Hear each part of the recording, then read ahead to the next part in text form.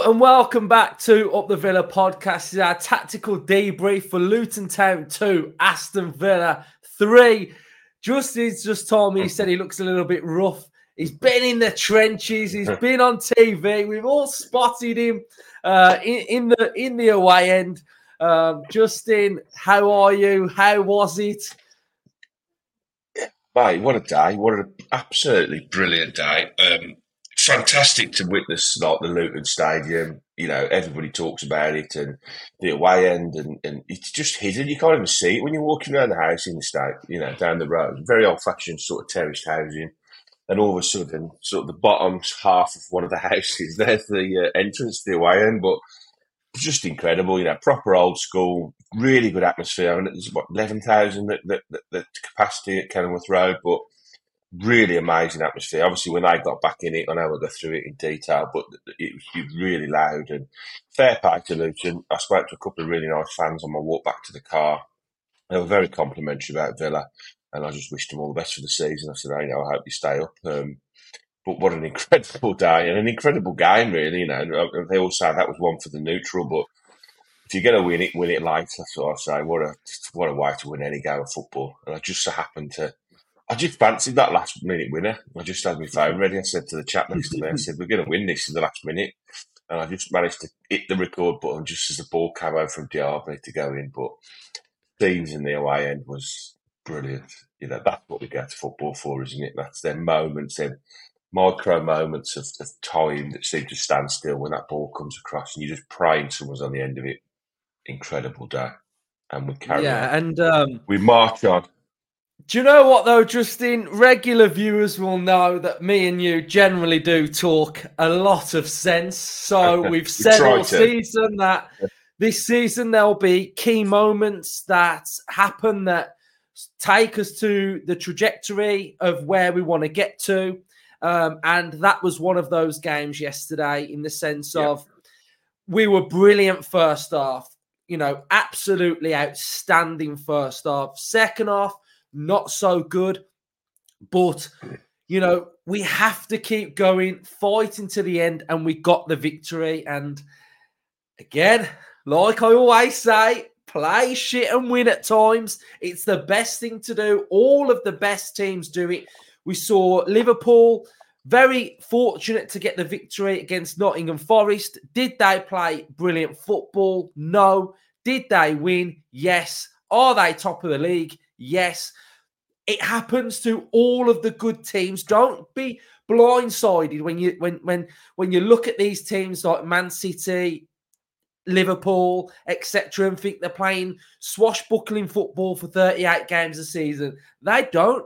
They dig in. They have to be resolute. They have to have moments. They have to keep fighting.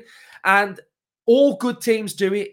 And Aston Villa are doing it as well. And it's just absolutely massive. And that victory is, I can't tell you how big it is, Justin, because it's huge. You know, there's a big game later on today, Man United against Man City. Man City win that. Villa are 11 points clear of Manchester United with goal difference. So you're talking 12 points. You're talking 4 games in front of Manchester United with that running. Huge. So, you know, the magnitude of that victory is just massive and it's just huge. So you were there. What did you make of it? Yeah, I totally echo everything you're saying. You know, these like tiny moments, and I know we sort of took the mickey out of Steven Gerrard. He said moments of magic, but the problem with his moments of magic was he wanted. That's the way he tried to win games of football every week. It was just let's get a moment of magic and win the game. You cannot sustain any kind of credibility or long-term success with games of just moments of magic. What Unai Emery has done is come in and he's put a structure in place where we're just a very good team. That most of the weeks, if we play to our capabilities, we win. But there is times, like you say, when your back's against the wall, when you do need a moment of magic, and that's what we got right at the end of the game. A great ball in and a great run from the full-back, and he finishes it like a seasoned striker. Yes, the game. Right. Oh, crikey. How do you dissect this one? As we said in the pod pre this game, I was concerned. Not concerned that I didn't think we could win it. Concerned that this was going to be a really tough game for us because, as we said, they just keep going. Doesn't matter what the score line, how many goals they've conceded. they just keep going because that's their mentality. And I think it's a really good mentality for a team that's come up to just say, regardless of what the score is against you, you keep doing what you're doing. We keep doing what we're good at. And if things go our way, if we do a couple of things really well, then we can get back into games. And even at 2-0, and we saw it against Manchester United with them, they were 2-0 down very quickly in that game, yet they kept going and should have arguably got something out of that game. But we were dominant in the first half. Our game plan worked perfectly. Their high press was good. I was up the end where we were defending in the first half, and their front lads were just running. I mean, Andros Townsend, I don't know how old he is, but he ran his socks off chasing down Longley, and Longley didn't put a foot wrong. Absolutely didn't put a foot wrong. His passing, his movement, his composure on the ball, the back four, excellent. And we got into a really good 2-0 lead, didn't we? Ollie Watkins doing Ollie Watkins things. What a phenomenal striker he is. I don't know whether you want to talk about the second half yet, but the first half was absolutely tremendous. You couldn't have got any better against a team that's fighting for their life. We nullified their threat. We controlled the game. And when our chances came, we scored the 2 goals and went in at half-time. Everybody very happy. Yeah, definitely. So what we will do then is we'll have a little look at the first half stats then. So we will go over to the best app in football. A lot of you have already downloaded this app, but I want more of you to download it. So smash a like on this episode. Firstly, if you think Aston Villa are going to get into the top 4, right? So smash a like. I want 1,000 likes on this episode and download SofaScore. You can see the QR code that's been on the screen. You can use that if you're watching on a TV or a tablet. And then the link to that will be in the description to download this app for free. And this is the app that we are now going to be using, SofaScore. So you can have this app at your fingertips. So you can see here that we've got the momentum bar of that first half. And it was just absolutely all Aston Villa, very dominant. And like Justin said, the one thing that impressed me the most in that first half was how press resistant we were. They were pressing us. They were quick. They were snappy. But we were just moving that ball around for fun, and they couldn't get anywhere near us. We were able to play in tight areas. When that ball went to Longley, you were thinking, oh, God, we're under a bit of pressure here. It go to Moreno, and I'm thinking, oh, God, Moreno's boxed in here. But we just play out. We play that long ball over to Watkins, and we were getting so much joy. So what we can do on SofaScore is we can see all of the stats, first half and second half. So we'll go first half stats first then. So in the first half, Aston Villa had 56% possession. We had 10 shots, 6 on target. They had 3 shots and none on target. We had 6 corners and they only had 1 corner in the first half. And our passing stats were 88% passing accuracy with 244 passes. We had 100% dribble success, 38% crossing success, 74% long ball success. And you mentioned Ollie Watkins, Justin, but he was absolutely brilliant up against that Mengi. He was hold up play. He was getting fouled time and time again. The ref weren't giving the fouls. That one when he went through his legs and he ran round. Ollie Watkins was just unplayable again. I tweeted at half time that he was unplayable. And I think I've tweeted that now about 3 in the last 4. Has he got 6 goals in his last 6 games or something? 6 and 4. Is it? Yeah. So he is in the form of his life, and he's an absolute monster up front. He ran them absolute ragged. And you mentioned Luton against Man United. You've got to remember as well that Luton came back against Man City. Man City were 3-0 up. It was 3-2. And then Man City went on and got that goal and ran away with it. So they're doing this to every team that they play against. And first half, it was absolutely amazing. So second half, what did you see? Oh, God. Well, yeah, I'll just to reiterate again what you said. Watkins, he has turned into I was talking to a few people at half time, and he came in every aspect has improved. You know, a few of the things that you could throw at him a couple of seasons ago probably was his finishing isn't as good as probably it should be, and his hold-up play. You know, at times he just bounced off him, but that has improved unbelievably. He's turned into a top target man. Not only just does he run the lines and he scores goals, but he does everything. He's just incredible to see the evolution of Ollie Watkins to a point now where he is. I said it a few weeks ago that he's, you know, if Haaland went in the summer and Salah, he's the best striker in the Premier League. And he's arguably up there now with them anyway. So, you know, he's mixing it with them right now. Second half, oh God. Honestly, I just think sometimes these things happen. You know, they certainly would have been prepped for Luton to come out and have a go at them. They would have known that was coming. There's no reason why our levels should have dropped in the first 10, 15 minutes. And I did feel once they started well in that second half, I just kept thinking, right, let them have their 10 or 15 minutes of having a go. We'll gradually work our way back in the game. We'll gain control of the ball again. We'll be, you know, the possession stats will still be in our favour. And we'll just eventually break on them and one of our forward men will get the third and that'll be it. But it didn't happen. They just kept their foot down on us, and then the momentum was building. And when they scored that first goal, yes, it was a very scrappy goal from a corner. I felt it was coming. I said to the people around, I said, that's been coming, that has, and you could see it happening. I was disappointed with the second one. I think from a set play, you know, the big centre forward at the back post, it was, you know, they did it again about 5 minutes after. And I think it was John McGinn marking, which I think, you know, that at that point, we hadn't lost our heads. We just lost momentum in the game. And once you lose momentum in a game of football, that's a very difficult thing to get back in, especially the level of sort of pressure and we had in the first half. I mean, those stats are so, you know, if you just scroll out to the whole of the game, it's like a mirror image. You know, that first half to the second half of the graph, it's literally like you've just flipped it and we've just got into our shells and they've just. But that's what happens, you know. If you're brave, and they were brave, and they've been brave all season. It's why they've still got a chance of staying up, and you've got to hold your hands up sometimes and go, fair bloody play to Luton, fair play to them. Because arguably they could have gone on and won the bloody game if you know if one thing had gone for them right at the end of that second half.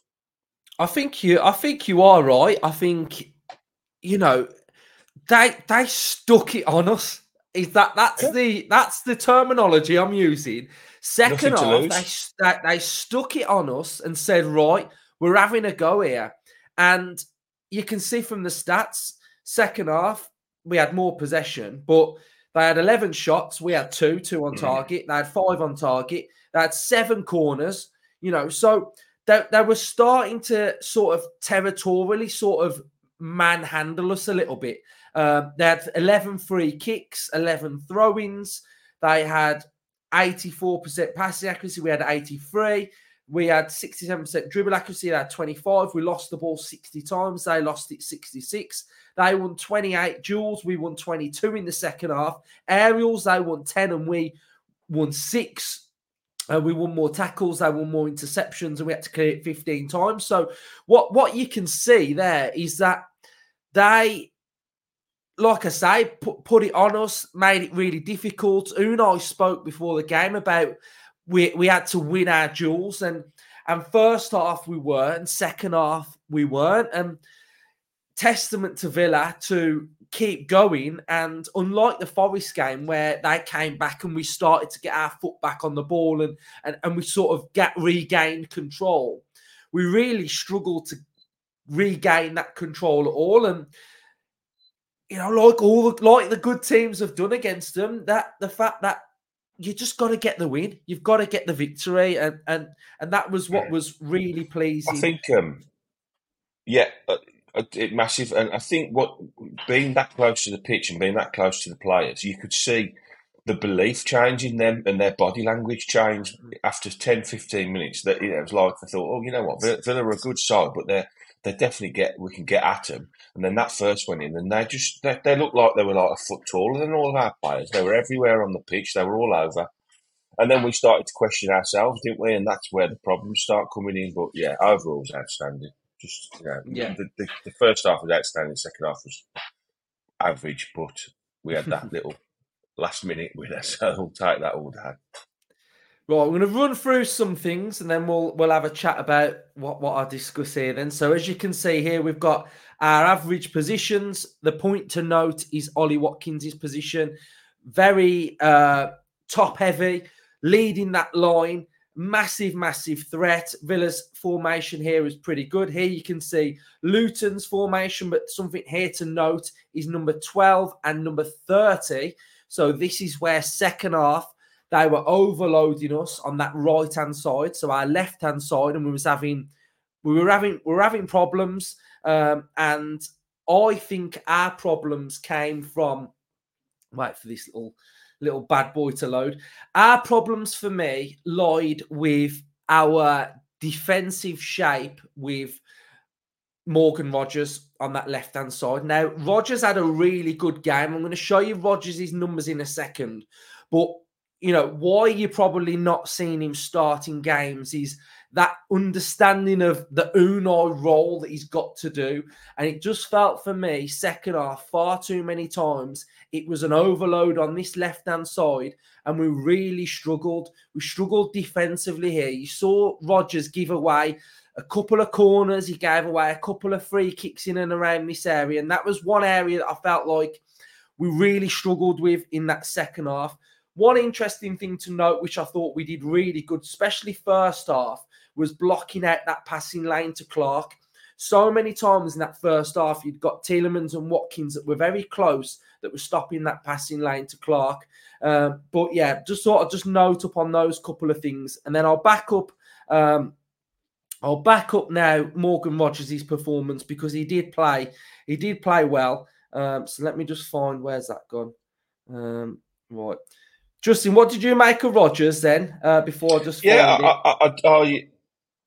I'm not going to say I felt sorry for him because it's a very, in football, being brought on as a sub and taken off as a sub is often seen as a huge slap in the face. But that wasn't the case. I think what happened was he came on, and I think the fact he was sort of preferred to come on when Ramsey did get injured is a huge pat on the back for the lad, and a real a boost for his ego that you got a bench with the likes of Diaby on it, and that he could have easily brought on. That he chose Boonen could have come on in the 6, and he could have pushed McGinn back into his more preferred role, but he went with Morgan Rogers, and I think he did really, really well. The lad.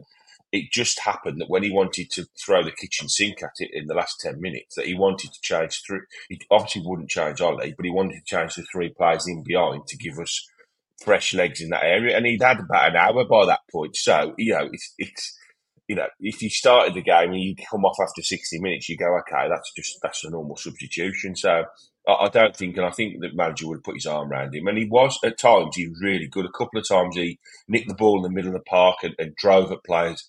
And I think that's his game. I don't know a lot about his all-round game. We've seen clips and stuff and what we think he is, but he seems to be a really athletic, dynamic type of player that will try and pick the ball up and go past 1 or 2 players. A little bit like Ramsey can, really, when I think that's how Ramsey sort of, he carries the ball well, and I think Rogers has got that in him. He's got a good pass. He made 2 or 3 decent decisive passes when he came on as well, and out to the right-hand side to Bailey. And I think in the second half he drove into the box and laid one off to Ollie Watkins, who cut inside and had a bit of a time shot. But lots of positive signs. He hasn't been here that long, since January. Yeah. He's settling in really well. He's a young kid, and he's only going to improve as everybody has under Unai. So, he's got a lot of time on his side. Yeah, it was a real strong performance, as you can see, from 86% passing accuracy. He had won. We got duels won, so he won 5 out of his 9 duels. He won 3 out of his 7 ground duels. He won 2 out of 2 of his aerial duels. So, it was a real strong performance. I just felt like that right-hand side where they were getting at us, we did have big problems in that second half, really. But we can see some of the other numbers here as well. So this is all off SofaScore. Some of the numbers that are really, really good. I'll find you Ezri Konsa's passing stats, and you can't really beat them because where's Konsa? 100%. Ezri and that's what I was talking about, in that first half when we were under pressure with their press, and he's got 100% passing accuracy. Absolutely outstanding. I tell you what's really, again, being that close in the first half and we were defending, and some of the times when we were passing it around the back four, we were right on the touchline. Martinez is receiving it literally on his goal line. And you realise then, when he's pinging the ball out to Longley, his first touch, when you're under that kind of pressure and the press like they are, your first touch has got to be spot on. And I mean, like, kill it dead. And not only kill it dead, but it's got to be there to use straight away. These little tiny intricate things of this is what makes absolute top class footballers. If somebody feeds the ball into me, it's probably a 3 foot away by the time I've controlled it, and then I've got a problem. With these lads, that ball has got to be killed dead and in a position where I can use it immediately. Now, whether I've got to play a 2-yard ball into Moreno and have it back and go again, or whether I'm going to nick it up the line to Ollie Watkins, they have got to be spot on. And in the first half, they were absolutely incredible with their use of the ball and the way they manipulated it as well under tight areas. And we did do well with our duels, as you can see. We've got Bailey won 7 out of his 13. Cash won 4 out of his 9. So our duels were Longley 2 out of 3. So, we did our duel part really, really well. So now what we're going to do is just have a little look at the passing networks here. You can see Luton's passing network. That right-hand side was where they exploited in that second half. And you can see in its central areas, they did well with the ball. Barkley. It's not on screen, Luke. Oh, isn't it? Barkley, what a player Barkley's. Absolutely fantastic. And, he's a really, really good player, Barkley. This is Aston Villa's passing network. And something to note, when we do those graphics where we show the different styles, and Villa have edged towards slow and intricate, but we've got fast and direct. Well, here you can see the fast and direct version of Aston Villa, because look at all of those balls going into Ollie Watkins. You've got Ramsey, Tielemans, McGinn, Luiz, Longley, Martinez, Moreno, all them balls going into that central point of Ollie Watkins, and it shows how important he was and how well he led that line. It's absolutely brilliant. And this graphic really does highlight the role that we played, how direct we were to Ollie Watkins, and we mix up our styles. And yeah, absolutely fantastic. So we're going to I'll quickly fire through a couple of these then. So here we've got, especially in the first half, we've got McGinn driving forward, and then this is the Ramsey shot. And I think first half, a little bit like Sheffield United, really. The Villa game can be a bit of a blur because of what happened in the second half, but we could easily have been 4 or 5 up at half time. We've got this great strike from Ramsey, who the keeper pulls off a brilliant save. We've got the shot where Watkins hit the post. So if those go in, we're looking 4-0 up at half time already.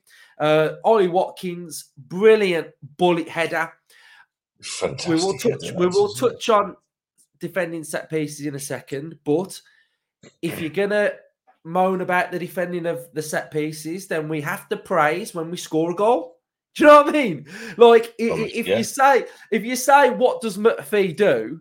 Well, here's what McPhee does as well. Just because we concede off them, we score off them as well. So, I'm just saying.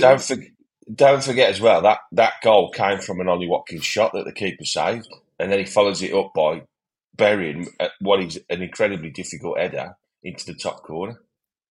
Yeah. This goal is fantastic. Touch, finish, clinical, unbelievable. Did you see a fair play to Alan Shearer on Match of the Day? He dissected that goal phenomenally well, and he said that first touch off his left foot to just like I was just saying a minute ago, to guide it into a place where he can just walk onto it and finish it. He's some player, isn't he, Ollie Watkins? He's some player now. Yeah, and this was a world-class save from Morgan Rogers, because that was hit so fiercely. And what a save that was. And that shows what Rogers is all about as well. So brilliant stuff from him. Right.